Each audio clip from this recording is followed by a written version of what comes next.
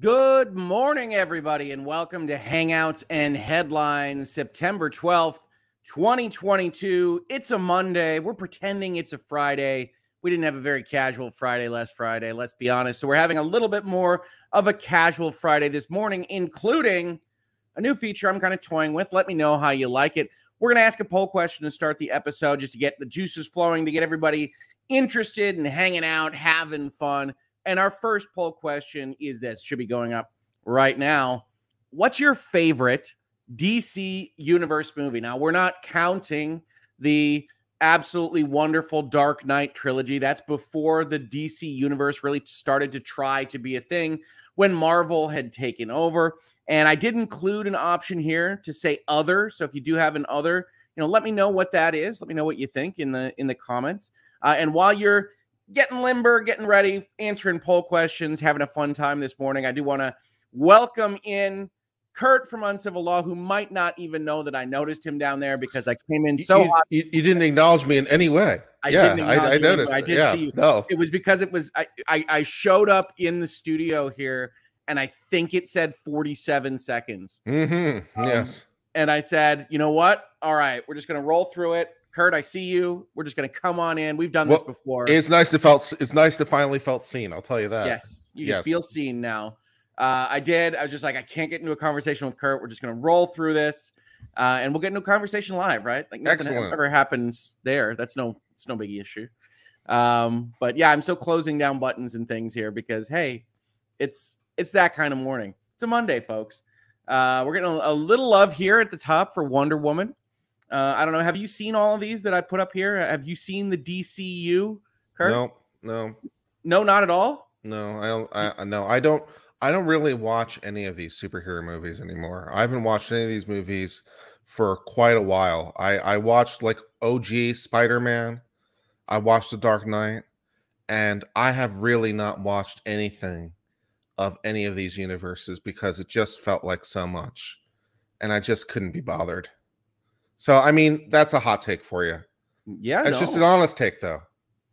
Yeah, I mean, I don't know if that's a hot take. That's just a description of you're watching these movies. But let me ask you this then, Kurt, as a separate question. Comic book movies, the MCU, the DCU, which doesn't really exist, kind of suck the oxygen out of blockbuster movies. Like, if you're not watching those, are you feeling like there isn't enough fun stuff to watch in terms of the high budget blockbuster type film? I enjoyed Maverick. Yes, Maverick. Is Maverick part of the DC universe? I like that one. Can I vote for Maverick as my favorite DC universe movie? Well, it is a little bit unrealistic. It does have a comic book vibe to it. So maybe your favorite hero can be Rooster, or something along those lines.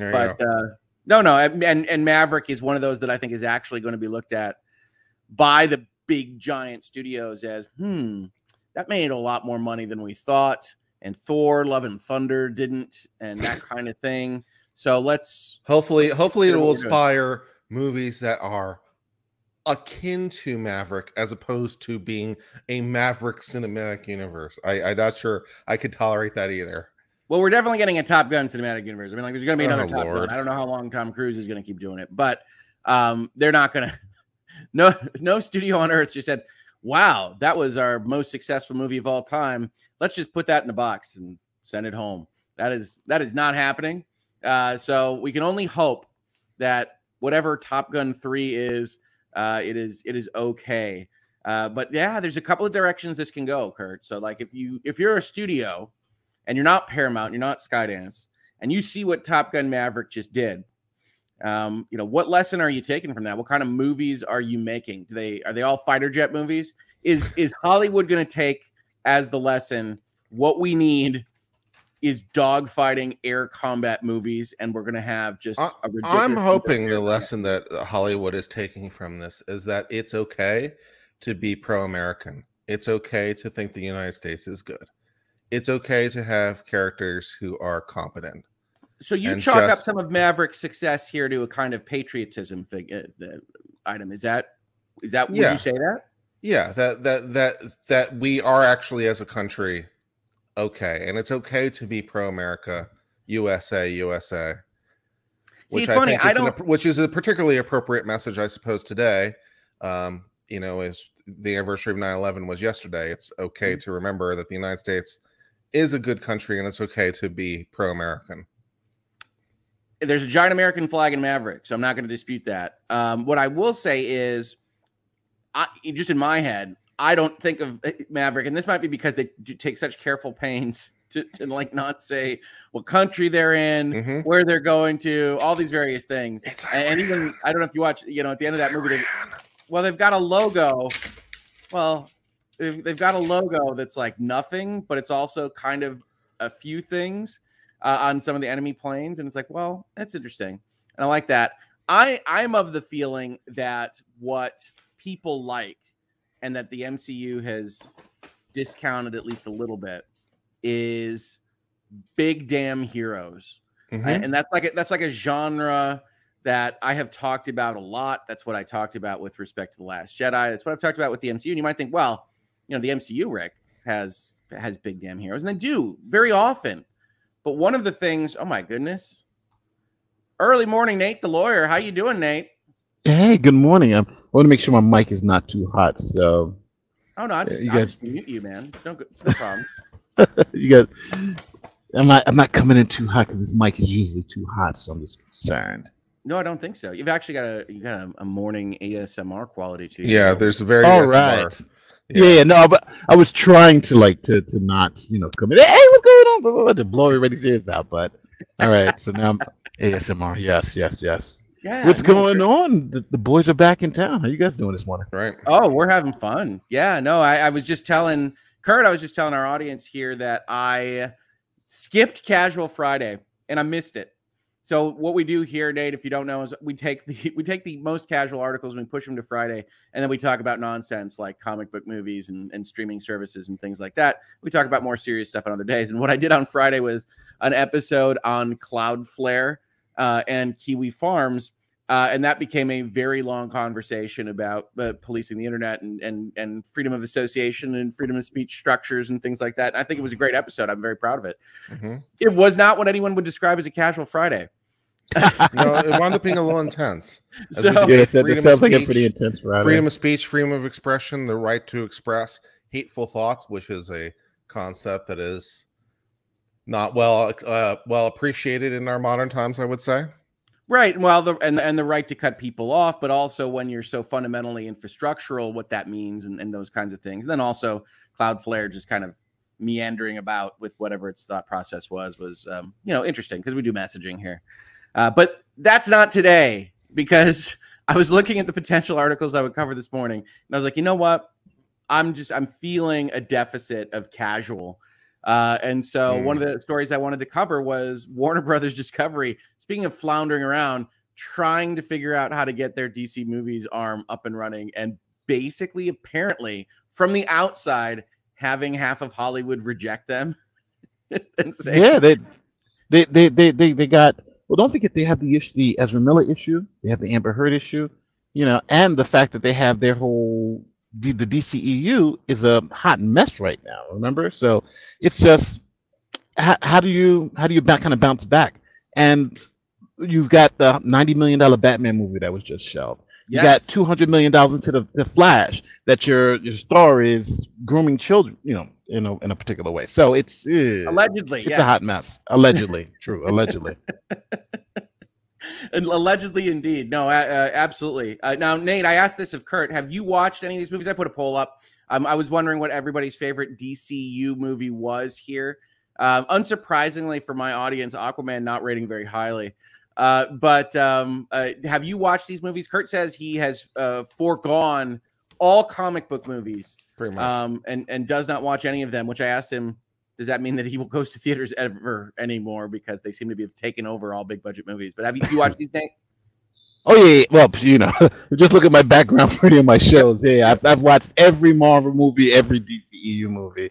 I've watched them all, and I'll say this: Marvel's starting to become like DC now, but the difference between Marvel and DC was Marvel had a plan. They had a 10-year plan, and they executed that plan in phases. Yeah. DC came in kind of late and tried to execute the same plan, except on a 10-year time scale. They wanted to do it on a 5-year time scale, and it just didn't work out. You're right. How do we get to Avengers as fast as possible? And it's like, well, as it turns out, the reason that works is because you have emotional investment over a series of separate movies and years. And DC's like, nah, forget it. We don't need that.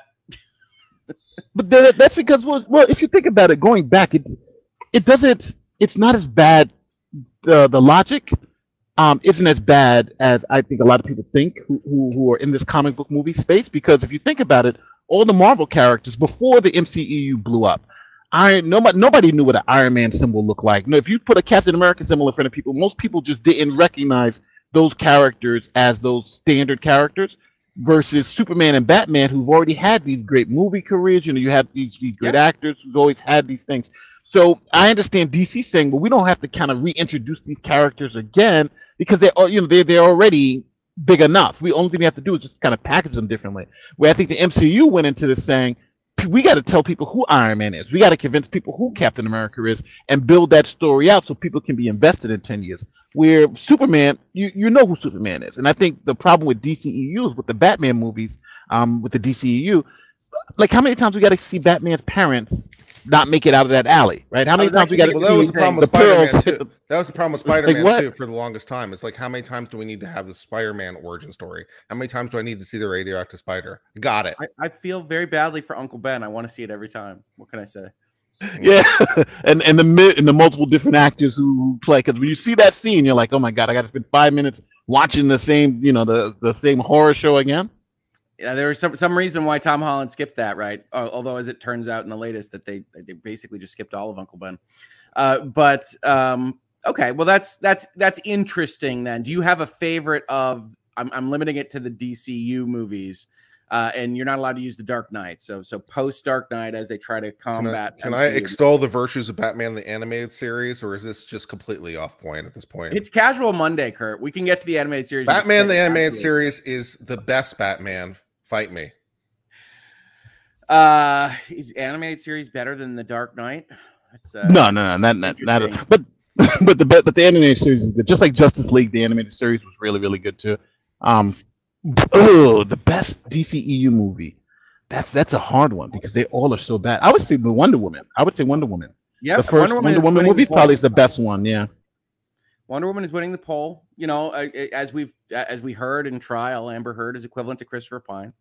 So that's not the same. Not the same movie. Aquaman is not winning. Some votes for Man of Steel. I think Man of Steel was an interesting beginning. I don't know if it's much of a Superman movie, but I think it's an interesting beginning.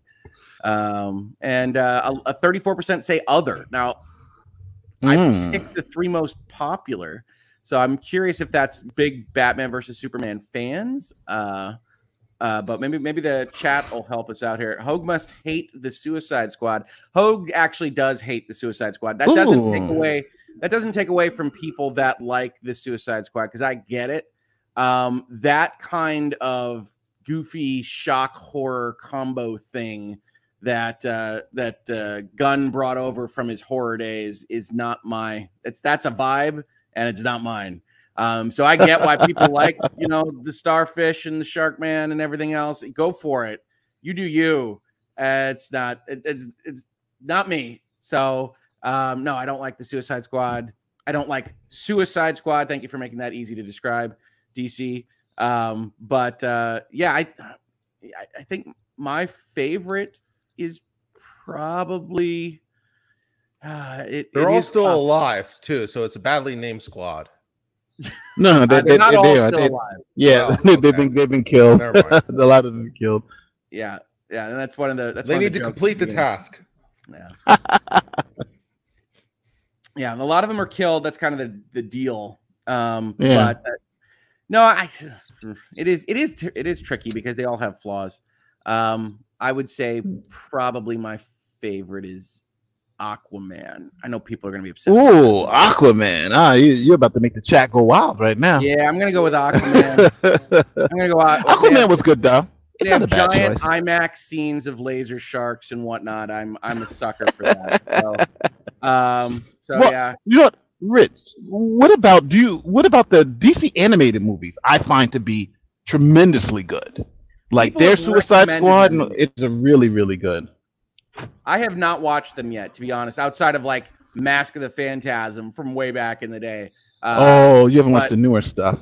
Yeah, no, I haven't watched the newer stuff, but I do know it's on HBO, and people have recommended it to me. So maybe I will find some time to try one of those out. Maybe some people can give a recommendation for what, if I can only watch one, because that's the time I have afforded to me, which of the modern DC animated movies, which are all like, they're pretty short, right? They're like 90 minutes or less. Yeah, but I should watch. There's one with the Suicide Squad and Reverse Flash. That's like the best one if you want to watch. But all of them are actually pretty good. I don't know what DC's doing wrong. They got to get the people who are writing like the comic book, the animated stuff, to write the scripts for the real stuff, because it's really the difference in quality of storytelling is profound between the artwork and the live action stuff. It's crazy. That's interesting. Yeah, that is interesting.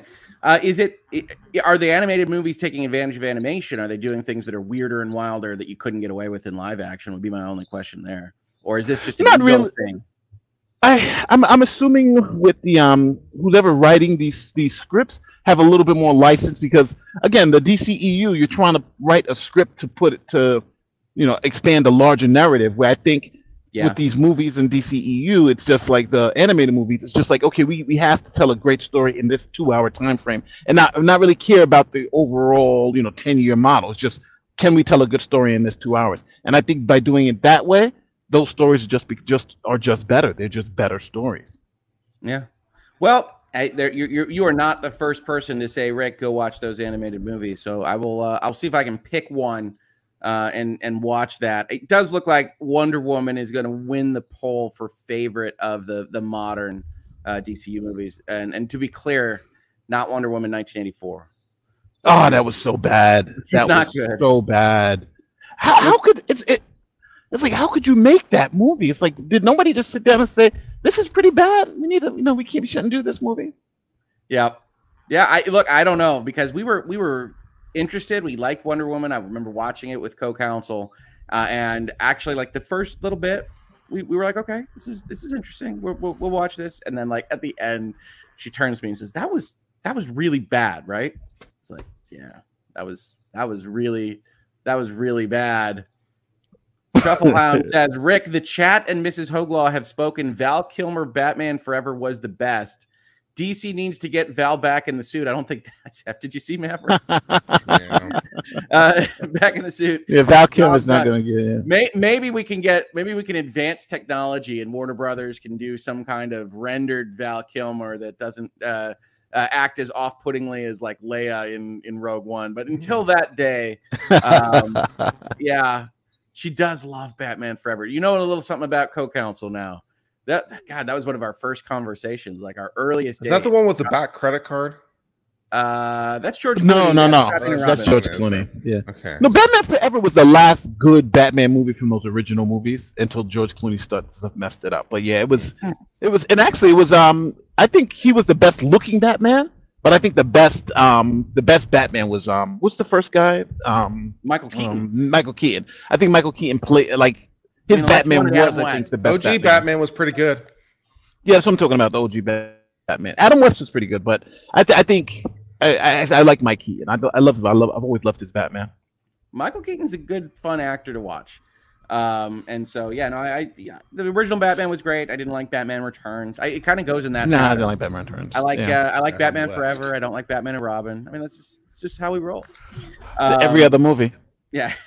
But Batman Forever was fun. I remember that summer because it was zany, it was comic booky, and then they took it too far in Batman and Robin. I mean, like, this is the nature of Hollywood is finding something and then taking it too far. That's why I asked the question to Kurt to start out this episode. So Maverick's massively popular, Nate. You run a studio that did not just make Maverick. What lessons do you take from Maverick going crazy and there being some lack of momentum in the MCU? Well, the MCU, and I don't think the MCU has a problem. I think Disney has a problem, and I think Disney's problem is Disney's problem. And I know people in the chat are going to go crazy, but I think Disney is trying to go woke too fast. And what I mean by that is that, yeah, but it's not. What I mean is that I think there's a natural evolution of characters, and I definitely understand. I'm all for diversity, but I think there's like a with the for instance, the example today. I'm doing a video today on the Little Mermaid. Like there's this huge They backlash on released the that new Little trailer, Mermaid yeah. trailer. Yeah. Now, when I saw the trailer, it put me off because I'm like, the CGI is horrible. This. But we'll see where it goes. It looked too dark. So then to I, me. Like yeah, it was it's just a very dark it trailer for wasn't. the Little Mermaid. Under the sea. Yeah. Way under. It was. It was so dark, and it was like I was like, is this is this a fun movie, or is this supposed to be like, is she gonna kill people or something like that? It just didn't seem like the Little Mermaid. Yeah, so you know what? So we bring everyone under the sea. so I watch it, and then I go online and I see like the trailer's got like 1.2 million downvotes. Like, I don't know if you guys can get that Chrome extension where you can see downvotes, but it's got like 1.2 million. Now it's like 1.5 and like 300,000. So I'm like, and then I'm looking at the comments and everybody's talking about, they race swap, blah, blah, blah. So I'm like, all right. And are these people? So then you see all the news articles. These people are all racist versus this is this. If you don't like it, you're a racist. So I'm like, okay, let me just ask my kids. So my daughter was sitting there with me. So I put it on. Yeah. And I asked them, and I did nothing. I just put it on, let them watch it, and say, hey, what do you guys think? Should we watch this new movie? The older one said, hell no. She was like, no. This is like a scary Little Mermaid. And my little one said, who the hell is that? She was like, she got. Where's Ariel? That's someone else. So I'm like, it wasn't, and I don't think my two black daughters are racist against black people. They look at a character. That's how deep the racism goes. That's how deep the racism goes, right? But they when asked, they were saying it just the look and feel of the whole thing just didn't feel right. It just didn't feel good. And Disney has been doing this with all their characters, like Snow White. They had to change her. What's it, Snow White? She was played by a Latinx character and all that stuff. So I'm thinking Disney in doing this, right? Yeah, I mean, I don't. Yeah, that one's not out yet, but yeah, I think so. But I think that's the problem is that I think they've been trying to do this in a massive way. Like Hawkeye is now female, and Iron Man is now Ironheart, who's female, and then Black Panther's supposed to be now the sister, and Thor Love and Thunder. So my understanding is that does follow what they did with the comics during like the this better than me, Nate. Is that Ironheart and Lady Thor and those things? Those are all represented in comic books, right? Of course, yeah. 110. She-Hulk and Hulk. Yes, no, 1,000%. But I think the issue is that it's like changing everything all at one time versus going back to what they did before, where they had the 10-year plan. Let's start here and let's get to here. I think you could do that when you're doing this, but I think they kind of fell into that DC trap where let's just do it all right now. And damn, the time to let people invest in these characters and understand these characters. The 10 years was just too much. That's one of the reasons I tuned out long ago, because it's like I just can't keep dealing with these movies over and over and over and Kurt's our resident non-comic book movie guy, but if you like them at all, 08 to 18 worked. But Kurt, that's great for you, but they're they're making billions of dollars. Like, they're not making that movie for Kurt and say we want Kurt's $10. They're saying we're going to make it for the billion, like me and Hogue was saying we want their hundreds of billions of dollars, because they're watching every single movie. Like, I'm their customer base. I don't think you're their customer base. And I think if they're writing movies for us, who are going to watch all these movies, then you can take a movie and set up an Ironheart over 2 or 3 movies. You can set up these characters over 2 or 3 movies, and then you can make. Ironheart's going to be in Wakanda forever, right? So I mean, like, they're going to do that, then they're going to do their series. Then presumably they're going to have. I mean, they're setting up the new Avengers, but I think my biggest issue with MCU right now is just the meandering nature of it. It doesn't feel like you could feel the phases. You could feel some kind of direction behind the 08 to 18 model. And this was just kind of like, here's Shang-Chi, and here's Doctor Strange, and here's Spider-Man. But it wasn't connected as much. And I think the Infinity Stones really helped them kind of stay focused in their original iteration. So it is interesting.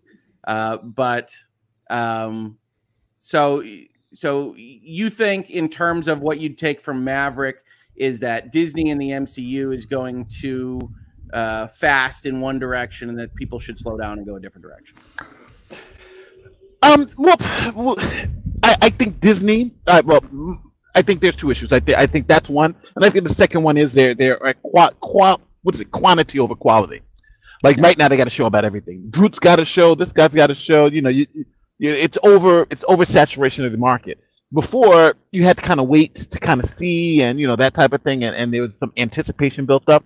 But now, if everybody gets a show, it's like it's so much to watch, and then if you got one bad show, that messes up for other projects that you're trying to do because they're all kind of intertwined. So that's kind of where I'm thinking they're at right now. I think they just have too much on the table. They need to contract this stuff and say, okay, what's the important stories we need to tell? And just because we can tell a story doesn't mean, nobody's asking the question, should we tell that story?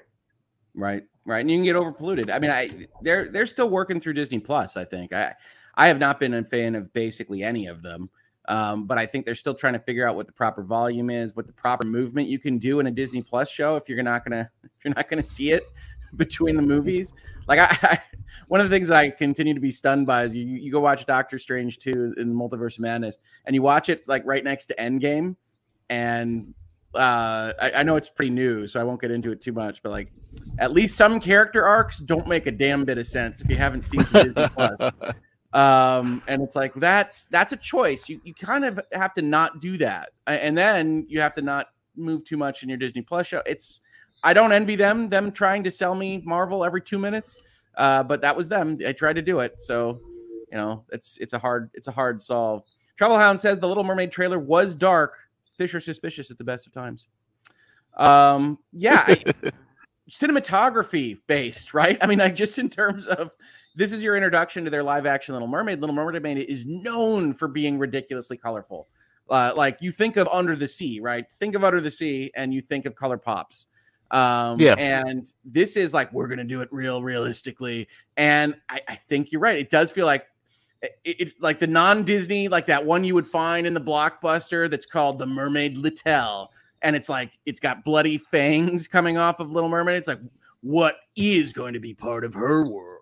Is that kind of trailer. We're all part of her world now. Like, okay, maybe it's early CGI, right? I'm always reluctant to judge this stuff super early, even though they show it too early. And I'm positive there's more effects that go on because you only get the one shot of Ariel at the end of this trailer. And I don't know how to describe it. It's like they didn't have water effects on. Like she looks like she's in the stage show from Walt Disney World, which is fine in a stage show in Walt Disney World, but like you're not getting a water vibe. There's something wrong with the lighting. It's like that can all be fixed in post. But yeah, I don't know. I don't know. And of course we did see, the racists come out. And we know that there is a certain amount of shielding that these companies use. We saw Amazon start out with the Rings of Power and saying, we stand by our cast and all these things. I was like, look, I've seen terrible comments. The problem is that, Rings of Power, I've watched and it's like, okay, there's a lot of money up on screen. I don't feel like you're telling me a story. And you get this kind of, this is when I was criticizing Obi-Wan too. And people were yelling at me, about, I thought Reva was terrible. And it's like, no, I think Reva is terrible. We have to be allowed to criticize these things. Yeah, but don't get me wrong. I think Reva was over criticized. And I'm just all right. You're a Reva defender. Okay. Yes, I defend the fact that I think the character was made to be that character. I think it was a bad character in terms of trying to convince us to fall in love with that character. I don't think that character was for anybody to fall in love with. It was. I don't think she had motivations established very well at all. Yes. But I think they were trying to do it like a double switch in the terms of at the end of the show, then give you her backstory at a crucial moment. But I think they didn't do it well. So I think the character was all right, but I just think the execution of the character was bad, if that makes sense. Right, sure. Because, one of the criticisms I have in the early episodes is like, you don't feel like a Sith anything. Like you're not intimidating enough.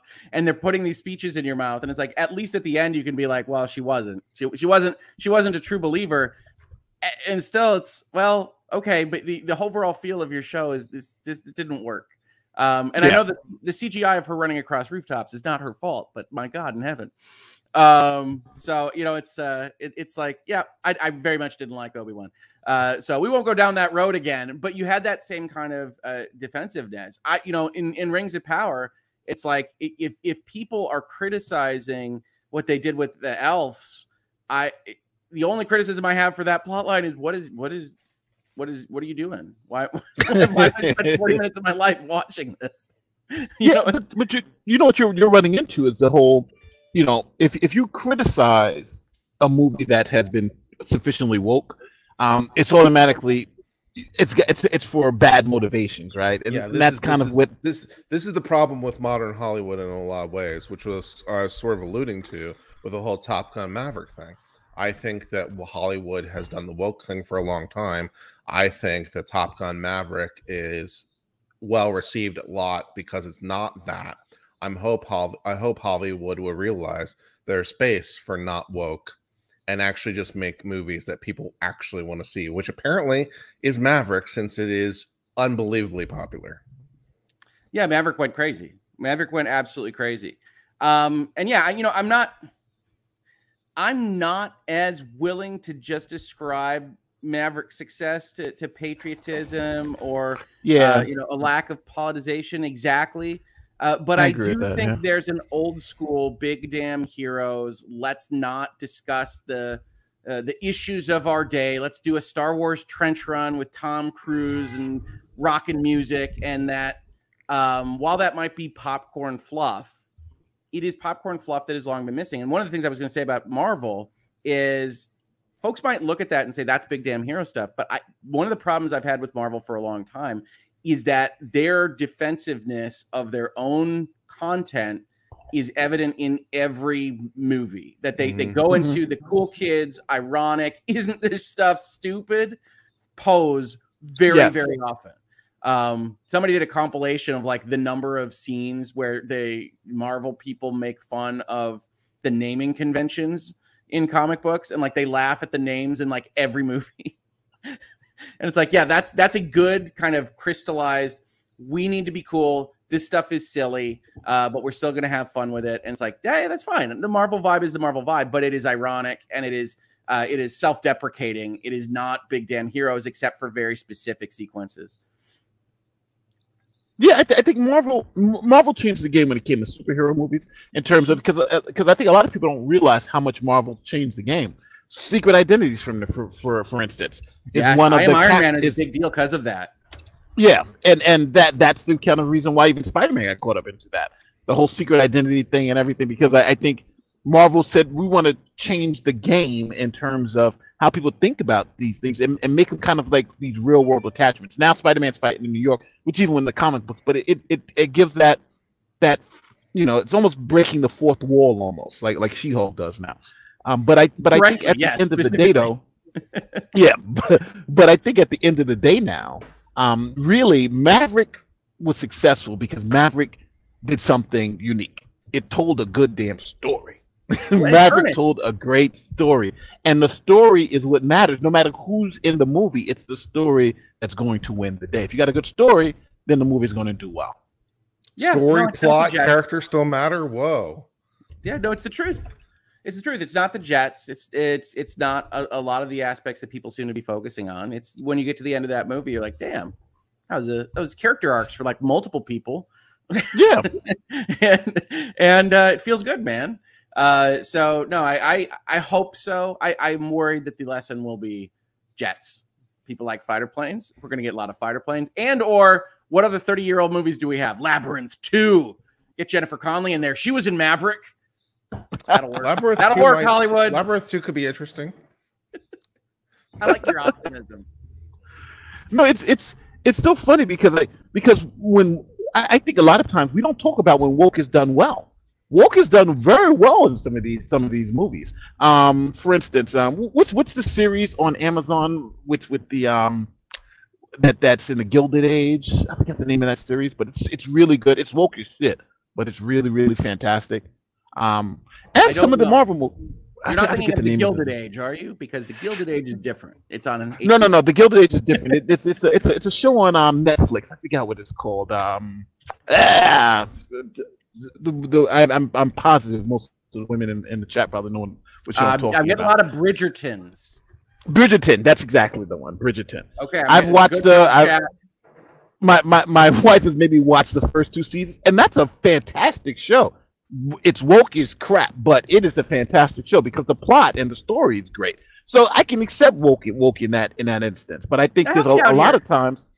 So help me out here, Nate, because I have to admit I'm not good with this definition so when you're saying woke, are you referring to the casting there, the themes? I've watched Bridgerton season 1. I haven't watched season 2. But like what when you say it is woke, what do you mean? What I'm talking about when I say woke, what I'm talking about is a story or a movie that is trying to do two things. Give me a great story within that context, but also give a message of diversity and showing different diverse characters in positions that were traditionally not for those characters, Okay, like so having black specifically you're people talking in about the this casting. So that which does the have casting. that kind of colorblind casting. Yes, and but also it's the casting within certain environments. Like for Okay. instance, I like we're talking about England in the 1500s in the royal family, right? I wouldn't suspect there would be a lot of Hispanic or even African American people within that world or within that With sphere those lordships because and things, because of that time frame. But Bridgerton did that. Yes. Bridgerton did that. It added those elements to it, but it still worked within the entire story because at no point I was like, oh, this. At first, it was like, but they had a black queen, but it all worked within the context of the story. The king happened to be white. This is why the queen was black. So they were able to do it to show, okay, this can work in this particular way. But the way they purposely wrote the story for it to be an entertaining part of the story and not just something we're putting inside there to try to feed you a message. You understand what I mean? Yeah, no, I think Bridgerton works well, and certainly for the audience that it works well for. I mean, I think it is aimed like a laser beam demographic, and I think it's one of their more popular shows. So I don't know. That's interesting. That's why I asked the question, because in terms of theming, I don't get much politics from Bridgerton. It's a steamy soap opera type show, but I was curious. So thanks for explaining that. It definitely when you first watch that first episode, you're like, oh, okay. In terms of the casting, so that is interesting. Yeah, I think if we just think about when you first see the Queen, I'm like, oh, the Queen is black, and we're supposed to be in middle-aged Europe, and so there are extreme elements, but again, it all depends if it's done well. And I think another show that I love too on Amazon, what's it called? Marvelous Mrs. Maisel. I don't think it's as woke, but I think it's a fantastic show. Like that's another, and people will probably be like, Nate watches so much crazy shows. Yeah, I watch everything. Maisel. So my co-counsel watches Mrs. Maisel. The makers of Mrs. Maisel is great. Are the makers of Gilmore Girls. And Gilmore Girls has a very specific way of talking and talking about things. And I would argue that there's a fair amount of like these people being political in those shows. Yeah. But it is Miss Maisel is delightful. So, all right, we've chatted, folks. We have some articles to look at. One of the reasons I pulled these up is that it's fun because there's a merger going on. It's actually a merger that I have some stuff to do with that I can't talk about. So I like to put those out there. That's fun. But let's look at some of these articles, because if you don't know, Warner Brothers, famous Warner Brothers, isn't really Warner Brothers anymore. It is Warner Brothers Discovery. I suspect most of you did know that. WBD is it's the official designation here. And this happened this spring. And I just pulled up the CNBC article here just for a little bit of context. In May of last year, the company set out to merge because AT&T realizes that it can't run any businesses. For those of you that missed Sunday Ticket yesterday on DirecTV. And so AT&T said, you know what? We're a phone company, by God, and we're getting rid of everything. And so they said, anybody want Warner Brothers? And Discovery said, hey, we need content. And so Warner Brothers and Discovery got together. AT&T is keeping an ownership position, but a separate independent one, by the way. But Warner Brothers Discovery came into being, and they now control, among other things, Discovery Channel, everything Warner Brothers has ever made, CNN, HBO, Cartoon Network, their two streaming services, which will become one because running two is stupid when you're one company, and Batman, Harry Potter, Batman inclusive of everything DC Comics. So they own a lot of stuff. That is a lot of stuff. It's not Disney. It's not, hey, the Predator has showed up in The Simpsons, but it is a lot of stuff, which if you play video games, you might notice, because their new kind of Smash Brothers-esque video game where you fight each other is actually being pretty successful. And it has Bugs Bunny fighting Velma from Scooby-Doo, fighting Arya Stark from Game of Thrones, and fighting Rick and Morty from Rick and Morty. So I hadn't realized that AT&T was giving up all control of HBO. Well, it's not all control. Again, AT&T is taking a higher level shareholder position, but they are just getting out of the business of doing the content or making any of the business decisions here. So it's being separated out, and HBO is now run by this guy, David Zaslav, who used to be the head of Discovery, is now the head of Warner Brothers Discovery. They got rid of basically everybody that was doing content on the Warner side, Jason Kilar and Sarnoff, and handed it over to this cat, who appears to be, from the outside looking in, a very efficient bean counter type person, right? One of playing it very nicely. Yes, I did. One of he is a headhunter dispatching with reckless abandon. So there's massive layoffs going on across the Warner Brothers Discovery. You saw him pull content from HBO Max that they own. Right? They pulled content that they actually have full rights to from their own streaming service because of other royalties in part. Who knows? Some kind of money-saving endeavor. And so he's gone through and he said, we've got to fix all of this. And one of the things that he said is we've got to fix DC because the MCU is making Disney a fortune and DC should be making a fortune as well, and we've screwed it up. So he's coming in, and this has been one of his focus projects, which is why it's gotten leaked out all over the place. These stories have happened everywhere. Here's the Hollywood Reporter as of August 25th, 2022. And we didn't cover this separately in this space, but I did read it because I like to read. People ask me about this lunch folder. Hollywood Reporter is the kind of stuff that's in that lunch folder. No, I'm not clicking on it.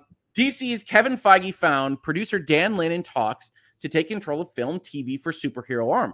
The move, which will see DC film presidents Walter Hamada, who, if you watched the trial that we heard with us, you saw testify, would exit, comes as new Warner Brothers Discovery CEO David Zaslav seeks a reset for the brand. And famously, one of the things he basically said is, we're gonna build Marvel. We're gonna have a 10-year plan. Yeah. He hires Alan Horn, who I think was in retirement, but was at Disney, who helped shepherd in the 2008 Iron Man and well, no, not, it wasn't 2008. He's helped shepherd in just after that, when they purchased Marvel after those first two movies, the Marvel expansion into what it became. And he says, we're going to copy it. If you're not familiar with this guy, I don't blame you, but he is really, really, really successful.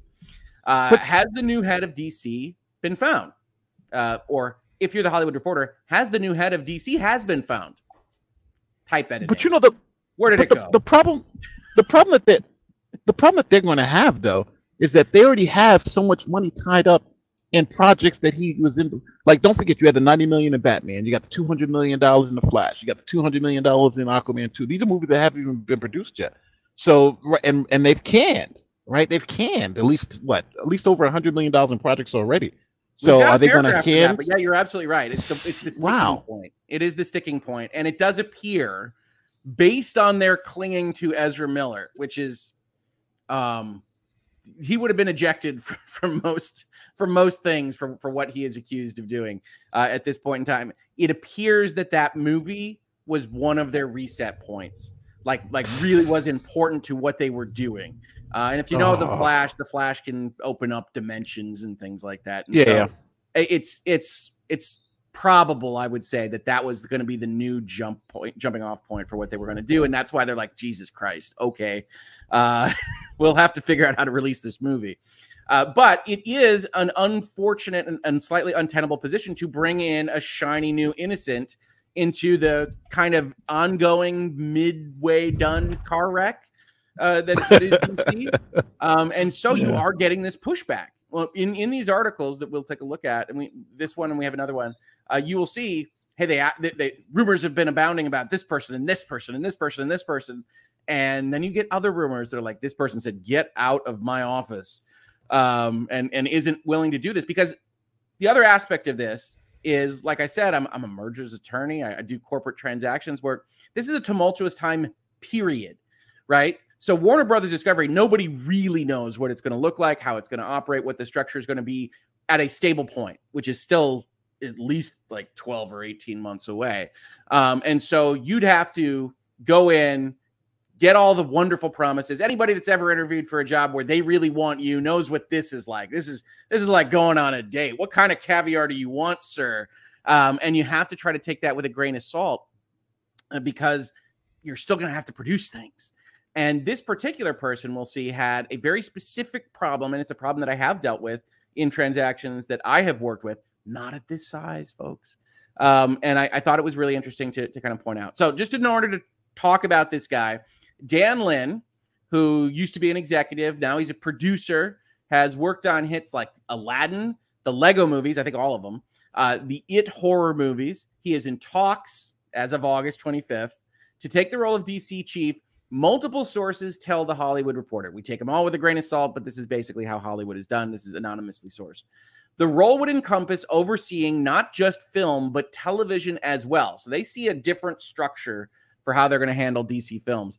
The proposed structure would bypass basically all the division heads, Warner Brothers Pictures, HBO, and Warner Brothers TV, to put control of DC as a visual concept in the hands of one person.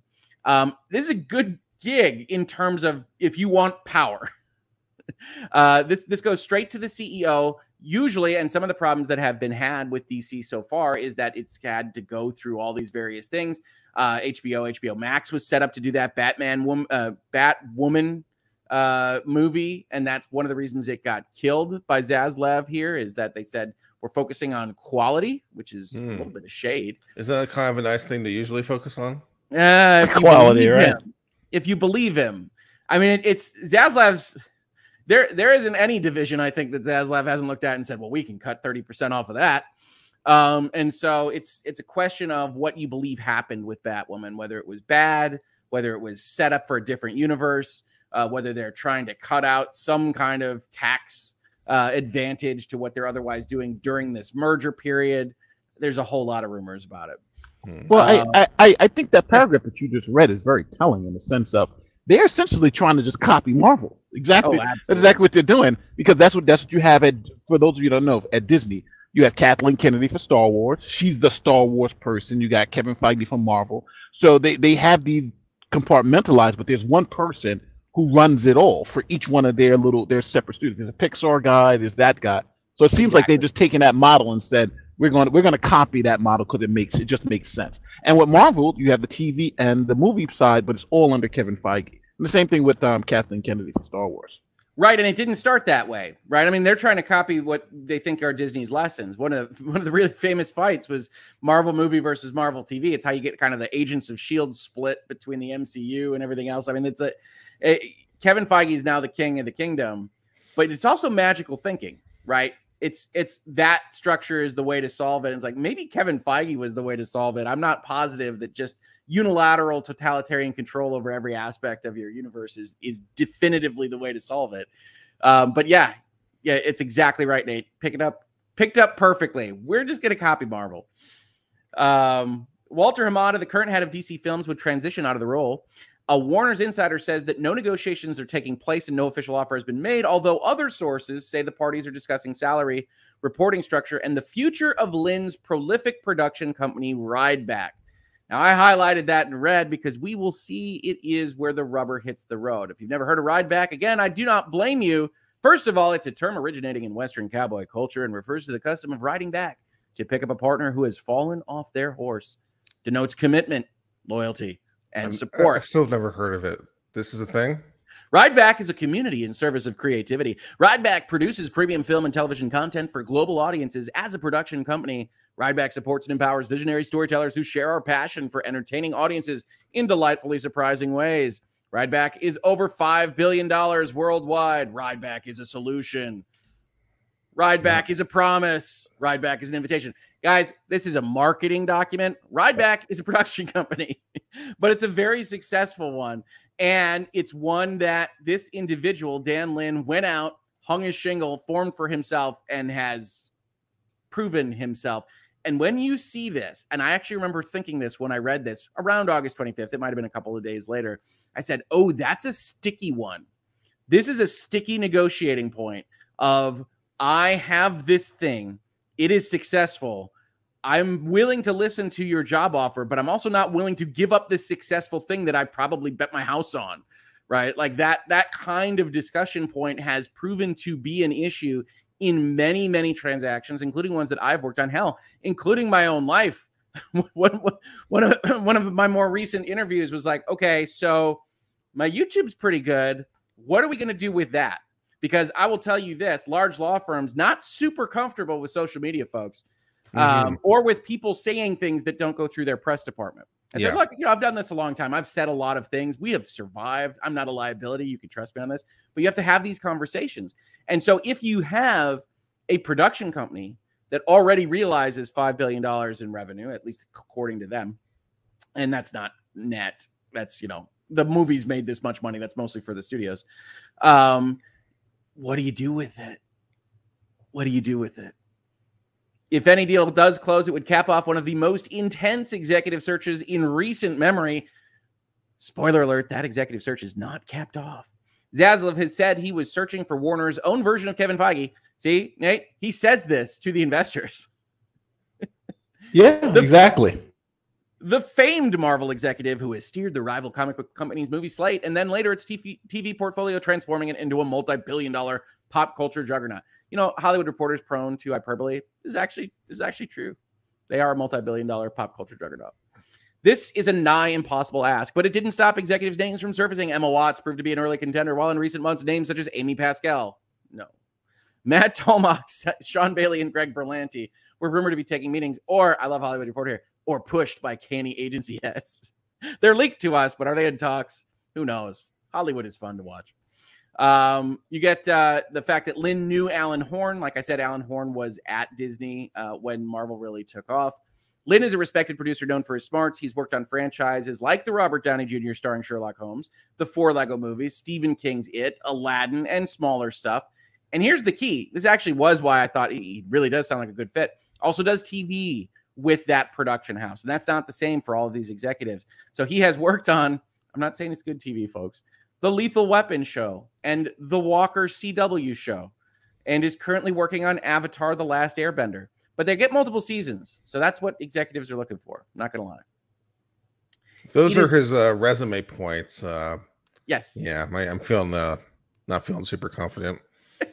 Hey, yeah, man, if you can get TV and movies out of your production house, like that's step one. If you're trying to find a super person, is actually getting them released. DC has had some issue with that. But the problem that DC's been having, though, is that Kevin Feige is a Marvel fan. Like, he's a huge fan of the content, and he knows like everything about he's read the comic books and things of that nature. So if you're looking for another Kevin Feige, you kind of have to get somebody who's kind of has that involvement or that understanding of the universe that you're trying to put them in charge of. If this person doesn't know that, like a lot of people don't know, Kathleen Kennedy was part of the production team of the first Star Wars movies and so forth and so forth. So you need somebody. Her in all the Indiana Joneses. You can see pictures of her with the DeLorean and Back to the Future. She's made some of your favorite movies. There's no problem. There's no question about that. But so that's, and even though I think she's made some huge mistakes with Star Wars, but I think that's the type of person that you really need, somebody who's kind of intimately involved in the content and that knows how to massage it and change it for the audience today. Because again, that's what works. That's what worked with Maverick. That's what worked with the MCU, and that's what I think DC needs to try to figure out. Well, I have good news for you on that, Nate. Although not good news when we get to the next article, I suppose, and that is that Dan Lin has long said that DC Comics was his dream job. And one of the reasons Batman Lego got made was because he wanted to play in the DC universe and deal with Batman and Superman and those characters. And that was the only way he could do it with the licenses that he had. I mean, like, that's part of the background here. I don't know why the Hollywood Reporter doesn't mention those things. But like, he seems deeply invested in the DC stuff. And that's why this was all coming together. This is why it got leaked out. I think it got leaked out by his side. It's always tough to say, based on this paragraph. Which is what happens to Rideback. So Rideback has a nonprofit arm and several initiatives and fellowships that aid BIPOC and rising entrepreneurs It is unclear what would happen to Ryback, but one scenario, which is leaked, and this is the scenario that seems to favor him, so I think that's why I lean that way. According to sources, is that Warner Brothers Discovery would take some sort of stake in the company. Ryback would continue to operate as a production entity and be run by its current president.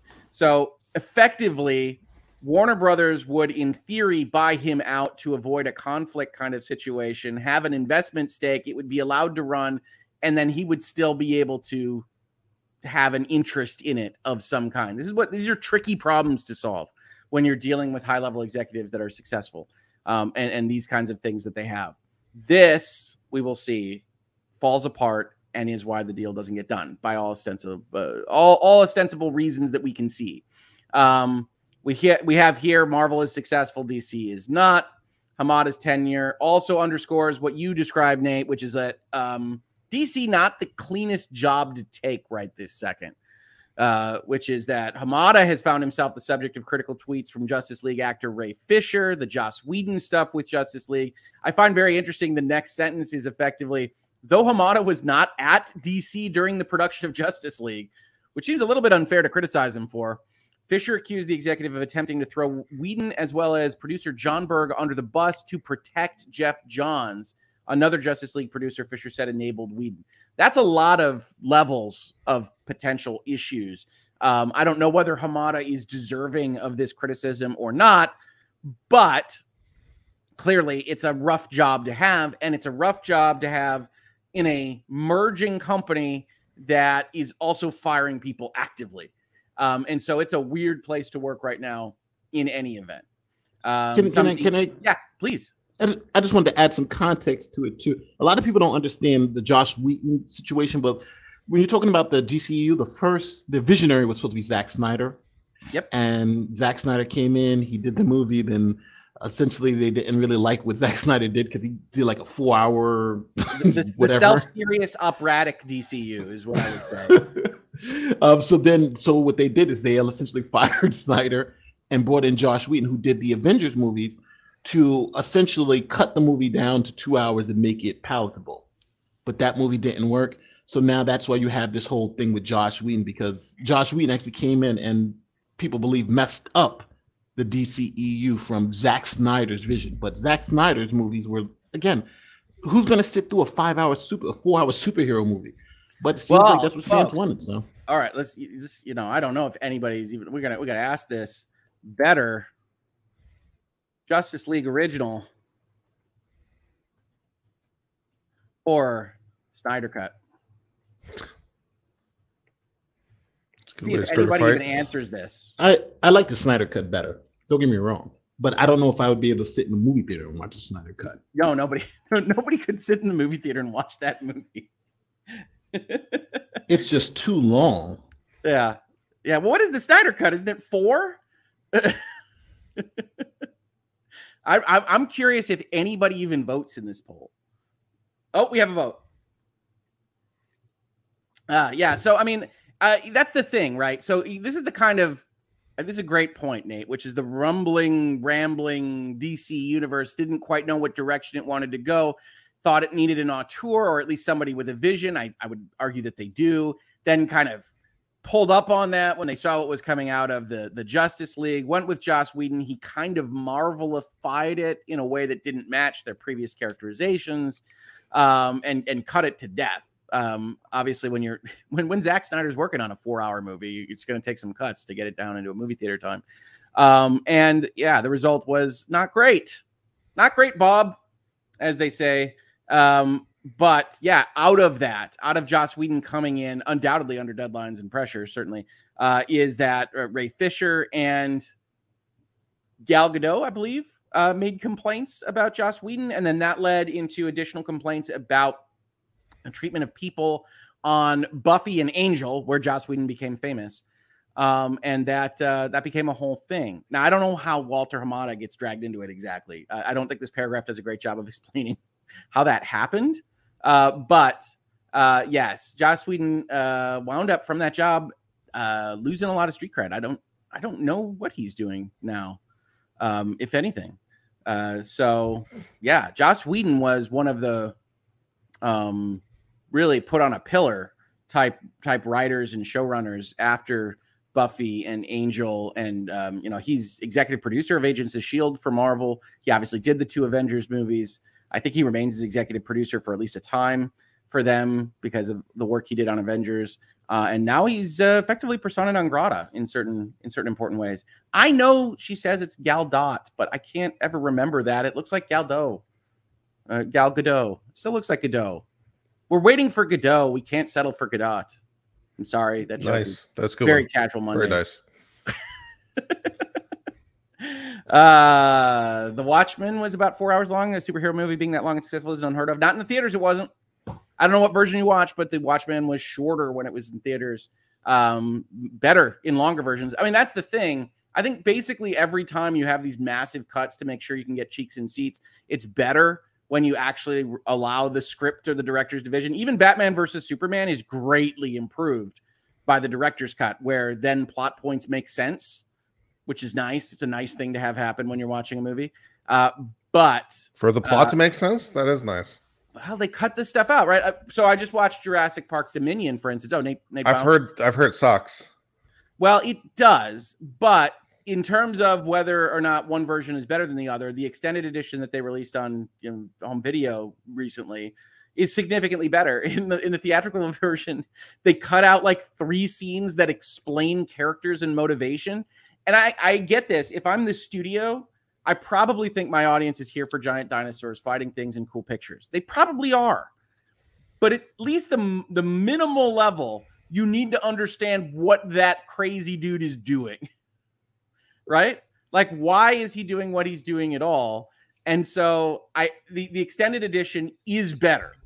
It's still not. And why is the dinosaur doing what it's doing? What is its motivation? Does it not feel? Does it not love? See, if you want to get into the heads of dinosaurs, you could. I'm sure Pixar has got a movie in the works that will hopefully be better than The Good Dinosaur. But all I'm saying is that you do get these issues where the director's cuts are almost always better if the cuts were made solely to try to get into a window to get more movie showings. And that's true for Batman versus Superman. That's true for Jurassic World Dominion. Not strong movies like in their bones, but better with context for character motivation, which seems to be the first on the chopping block when the studios start looking to cut time. And so, yeah. Let's finish up with these 2 articles here. We've done a reset. We think we can build a much stronger sustainable growth business out of DC, says Zaslav. That's how he talks. He's a very financially oriented person. As part of that, we're going to focus on quality. Hey, that's the right thing to say. We are not going to release any film before it's ready. DC is something we can make better. So yeah, dealing with all the Aquaman stuff, dealing with all this stuff. And so honestly, I read this article and said, I'm still not sold on the 1-person model necessarily, because I think Kevin Feige and Kathleen Kennedy are just the perfect examples. Disney tried to run the same model twice, and you can see how it goes. There aren't any Star Wars movies on the horizon, maybe ever again, because of how that went.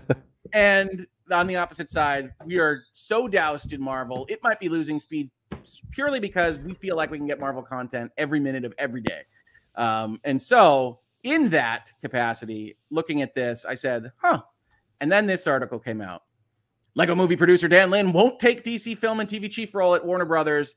And again, this, by the time you hit the Hollywood Reporter, I know that there are sources that say they're not even in talks. That's BS. This is a big deal. This is the kind of thing that causes you to a major setback. Look, he's posing next to Lego Batman there. Movie producer Dan Lin, who had been in talks to become head of Warner Brothers Discovery DC Comics film and TV unit, won't take the job after all, according to people familiar with the matter. Note the language here, by the way. And again, this might be his team leaking this stuff. This is very specific. This is the active verb is he won't take the job. Not the deals fell apart, not the DC moved a different direction. He won't take it. The 2 sides ended negotiations without reaching a deal. The news comes during a tumultuous time for the newly formed Warner Brothers Discovery. CEO David Zaslav has been attempting to remake Warner Media after merging it with Discovery in April, including layoffs and content eliminations from streaming service HBO Max. Shares are down about 50% since the merger closed. That's not what you're looking for, folks. When you make a big new merger, this is not what you're looking for. No. Not a lot of faith. Not a lot of faith in the market. Now, I will say this. The market is a disaster. Yeah. Yeah, that's a good point. So you have to actually take it with that a grain of salt as well. You can't just pluck a company out from looking at these things, but certainly you don't want this is not the angle you want this to be at. And so Warner Brothers Discovery having been a difficulty, the market doesn't necessarily believe in it, doesn't believe in Discovery Head, doesn't believe in Discovery Plus times HBO, doesn't believe in a lot of these things, but they could be wrong. The market is stupid. So we will see. Warner Brothers is in a tumultuous time. I like that description from CNBC. After discussing a potential offer from Warner Brothers, Lin has decided to stay at Rideback, the film and television company he founded and runs. It's a good gig, folks. The people said, who asked not to be named because the talks were private. He's produced some big films. We looked at that already. Contract discussions ran into complications because of Lin's ownership of Rideback and how Warner Brothers Discovery would compensate him for it. Two of the people said the two sides exchanged term sheets. Lin wanted to keep Rideback operational with an equity stake owned by Warner Brothers. Remember, that's exactly the description we got in the Hollywood Reporter. That's suggestive of his team to me. One of the people said both parties decided to move on after negotiations bogged down. So it's Rideback. And this is a common issue. What do you do with what other assets, what other interests people have if you want them to come into your company? It happens at this level for millions and millions of dollars. It happens at the executive level for tech companies. And it clearly broke down here. And I don't know the answer. Was Warner Brothers lowballing him on Rideback? Did they refuse to take that interest? Did they want him to be totally committed to them and to skip all interest in his company? We'll never know. That'll never come out. But it's interesting because they were once again seemingly at square one with other things coming out of these articles, such as Watts refusing to take the job that was apparently offered to her, at least as described by CNBC, and that Zaslav, in order to just kind of put that in the wound, if you will, he personally met with Lin in his attempt to convince him to take the job. So this isn't a fly-by-night. You heard it described as exchanging term sheets before. The CEO came and said, come on, this is going to be a big deal. When the CEO flies in and doesn't get it and gets a CNBC headline like we're looking at today, that's a total fail. That is exactly what you don't want to have happen if you're worried about the DC universe and if you're worried about Warner Brothers. Regardless of how you feel about this individual, it doesn't mean it won't work out better. You never know. Anybody that follows sports knows that you go after the head coach you want and maybe you don't get him and maybe you get somebody better accidentally. But it is a setback for Warner Brothers. It's a setback for DC. And it seems like the stories about DC are basically only setbacks for as long as they've been trying to compete with Marvel. And I hope that changes. Batman and Superman are cool. Marvel needs a competitor, God knows, because they are floundering. I hope that Warner Brothers finds somebody palatable for them on this, because otherwise we're missing out on possible good movies like The Dark Knight. So, all right, that's what we've got. The share price is just stunning to me. What does everybody else think? Comments, questions, casual Monday. Nate, Kurt, what do you think on any of this? Well, I think it's just the cycle in the market, because I think people fail to realize before Marvel blew up, DC was the only game in town. Remember the three Superman movies? Remember the original Batman movie? The only superhero movie we were getting were DC movies, right? Just really staticky. Fox's X-Men and Blade. I was just asking. Yeah. Is Nate really staticky? Nate is very staticky. I don't know why. Sorry, let me switch my. Sorry about that. We like to just add a little snap, crackle, and pop in the morning. Yeah. Kellogg's is, of course, a Michigan company. Enjoy it today. It's also the fourth, fifth, and sixth derivatives of speed. I don't think I understand that reference. Velocity? No, it's physics. Yeah, in physics, there's velocity, acceleration, jerk, snap, crackle, pop. Okay. All right. Hopefully, I made a physics joke.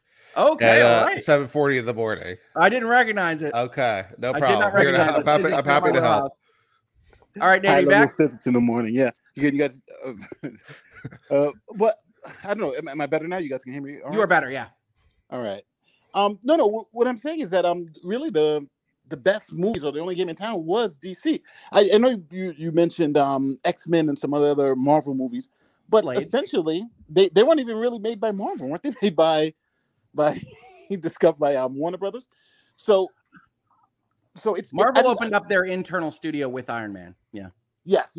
So what I'm suggesting is that I think DC had this thing on the market. They were making all the movies. They got complacent and just kept putting out movies just to see if they can make money. That has died out. And now Marvel I think has their success is now coming to an end in this term until you can change not only the way you're thinking. And we have completely lost Nate. Sorry, that was Nate. fun. Sorry, Nate. I apologize. We did lose you. It did sound like you were in a suspense thriller, and you dropped the line as the terrorists came and came after you. I'm sorry. You're back. Good. All right. No problem. No, I think you make a good point. I think you make the best point, which is one of the points we make in Virtual Legality all the time when we're talking about antitrust and market shares and things like that, which is there is a season. There is a season, there really is. And you cannot take these things as static. There is a dynamism in all markets, certainly entertainment, certainly technology. And Nate is absolutely right. It seems when you're in it, like Marvel will never die. Like we'll just have Marvel movies in 4 spots every year until we die. And that's unlikely to be the case, right? Hollywood has entire genres that have died, right? The cowboy Western of the 1950s dominated all media and then didn't. Maybe it will be the same with the MCU. Maybe it will be the same with comic book movies. Maybe we're really into... I don't know. What would we be into next? I'm really worried it's going to be jet fighter movies. Nate's coming back. I just hope that if it's pro-America, it doesn't inevitably get described as jingoism, because that always irritates me a little bit. When you have these articles discussing Maverick, it's like, oh, it's just jingoism. I'm like, get lost. Just because we want to think that America isn't like the worst country on the face of the earth does not make it jingoistic, jerks. Yeah, well, I mean, I hadn't seen any kind of commentary on that with respect to Maverick, but yeah, I who knows what it'll be. Westerns will make a comeback, says RJH. Look at Yellowstone. Yep, Yellowstone's very, very, very popular. Yellowstone's fun. Is Nate calling in from Nakatomi Plaza? Yeah, welcome to the party, pal. Please no more live act tunes. I haven't heard that. The description. It's a good reference. It's a good reference. Let's see what else we got here. I'm disappointed that we didn't get an X-Men announcement. Yeah, it looks like X-Men's after Fantastic Four, which is unknown, question mark. Who thought making Joker a musical was a good idea? I don't know. There's a Joker musical? Apparently Joker 2, which is the sequel to... Electric Boogaloo? The musical? Yeah.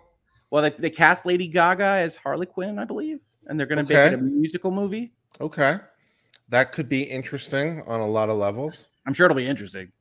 I don't know if it'll be successful. I also don't know if Nate actually has a microphone, but we'll keep his picture up here. Yes, we do like looking at him. All right, let's see here. Okay, well, I think we're basically done for today, folks. It does look like Snyder Cut has won out in the second poll. Kurt, it looks like you've got something going on. If you shoot me a link, I might be able to hit these buttons properly to have a direct redirect. Yes. As I pull up these menus. But why don't you tell people what's going on your channel, and I will see what I can do. Yes. Well, as always, I've got lots of interesting coverage on my channel. I'm going to be posting a link right now for a U.S. Supreme Court case that I've been sitting on. So immediately following the stream, if the redirect thing works, you never know. It's YouTube, folks. You never know for sure. We'll be talking about this case called Babcock versus Kaczynski, which dealt with military technician who was trying to get retirement benefits under the Social Security Act. So it's a U.S. Supreme Court case dealing with when is a civilian, when are you military? Because he's in this sort of hybrid status where he's kind of both. And the U.S. Supreme Court has to determine whether or not he's civilian or military for the purposes of retirement benefits. Exciting and fun.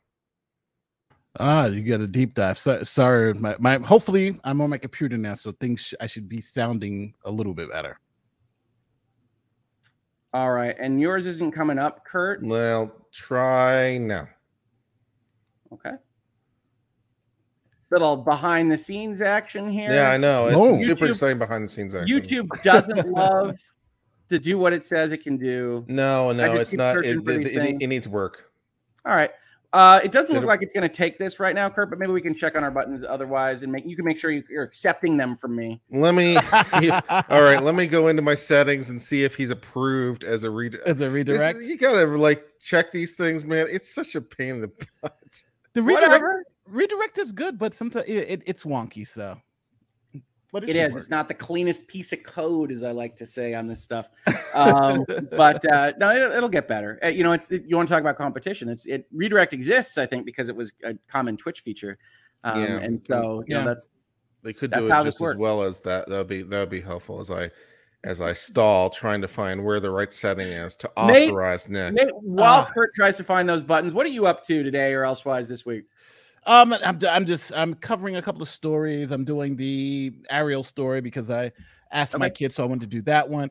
I'm also doing what's the other story I'm doing? There's another story. I'm covering a couple of. I'm doing the Trump story, which is Get Me Killed.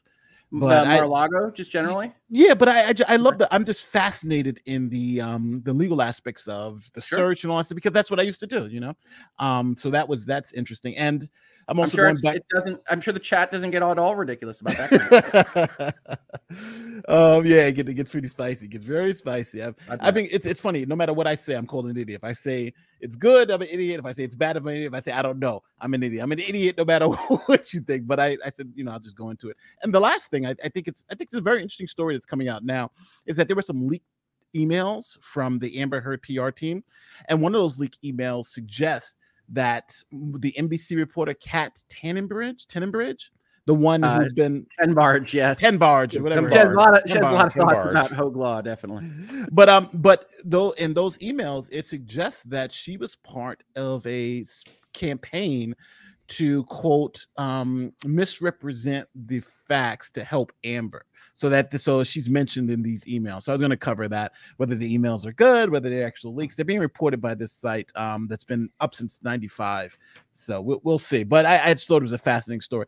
And it's interesting. The most interesting part about that story is if you look at her tweets, like the way the emails have come out, if you look at her tweets are kind of exactly what the email's saying. Change the narrative at this time, like it literally. When you look at the emails and then look at her tweets, it seems like this was the plan. But again, it's all speculation unless we really know something. So of course. Well, that sounds interesting, Nate. Absolutely. All right, Kurt, I did my best. I don't know if it took or not. We'll find out, I suppose. It is we'll 5 seconds as we learn these things the hard way. In any event, thank you, gentlemen, so much for hanging out with me so early in the morning. Thank you, chat. Thank you, everybody else. We do have, I think, a couple of these I want to get. Carrie Hogue with the phenomenal success of Maverick. Do we know what happened with the Top Gun Maverick lawsuit? It was stalled. It's going to ultimately be a loser. I said it was going to be a loser when we talked about it.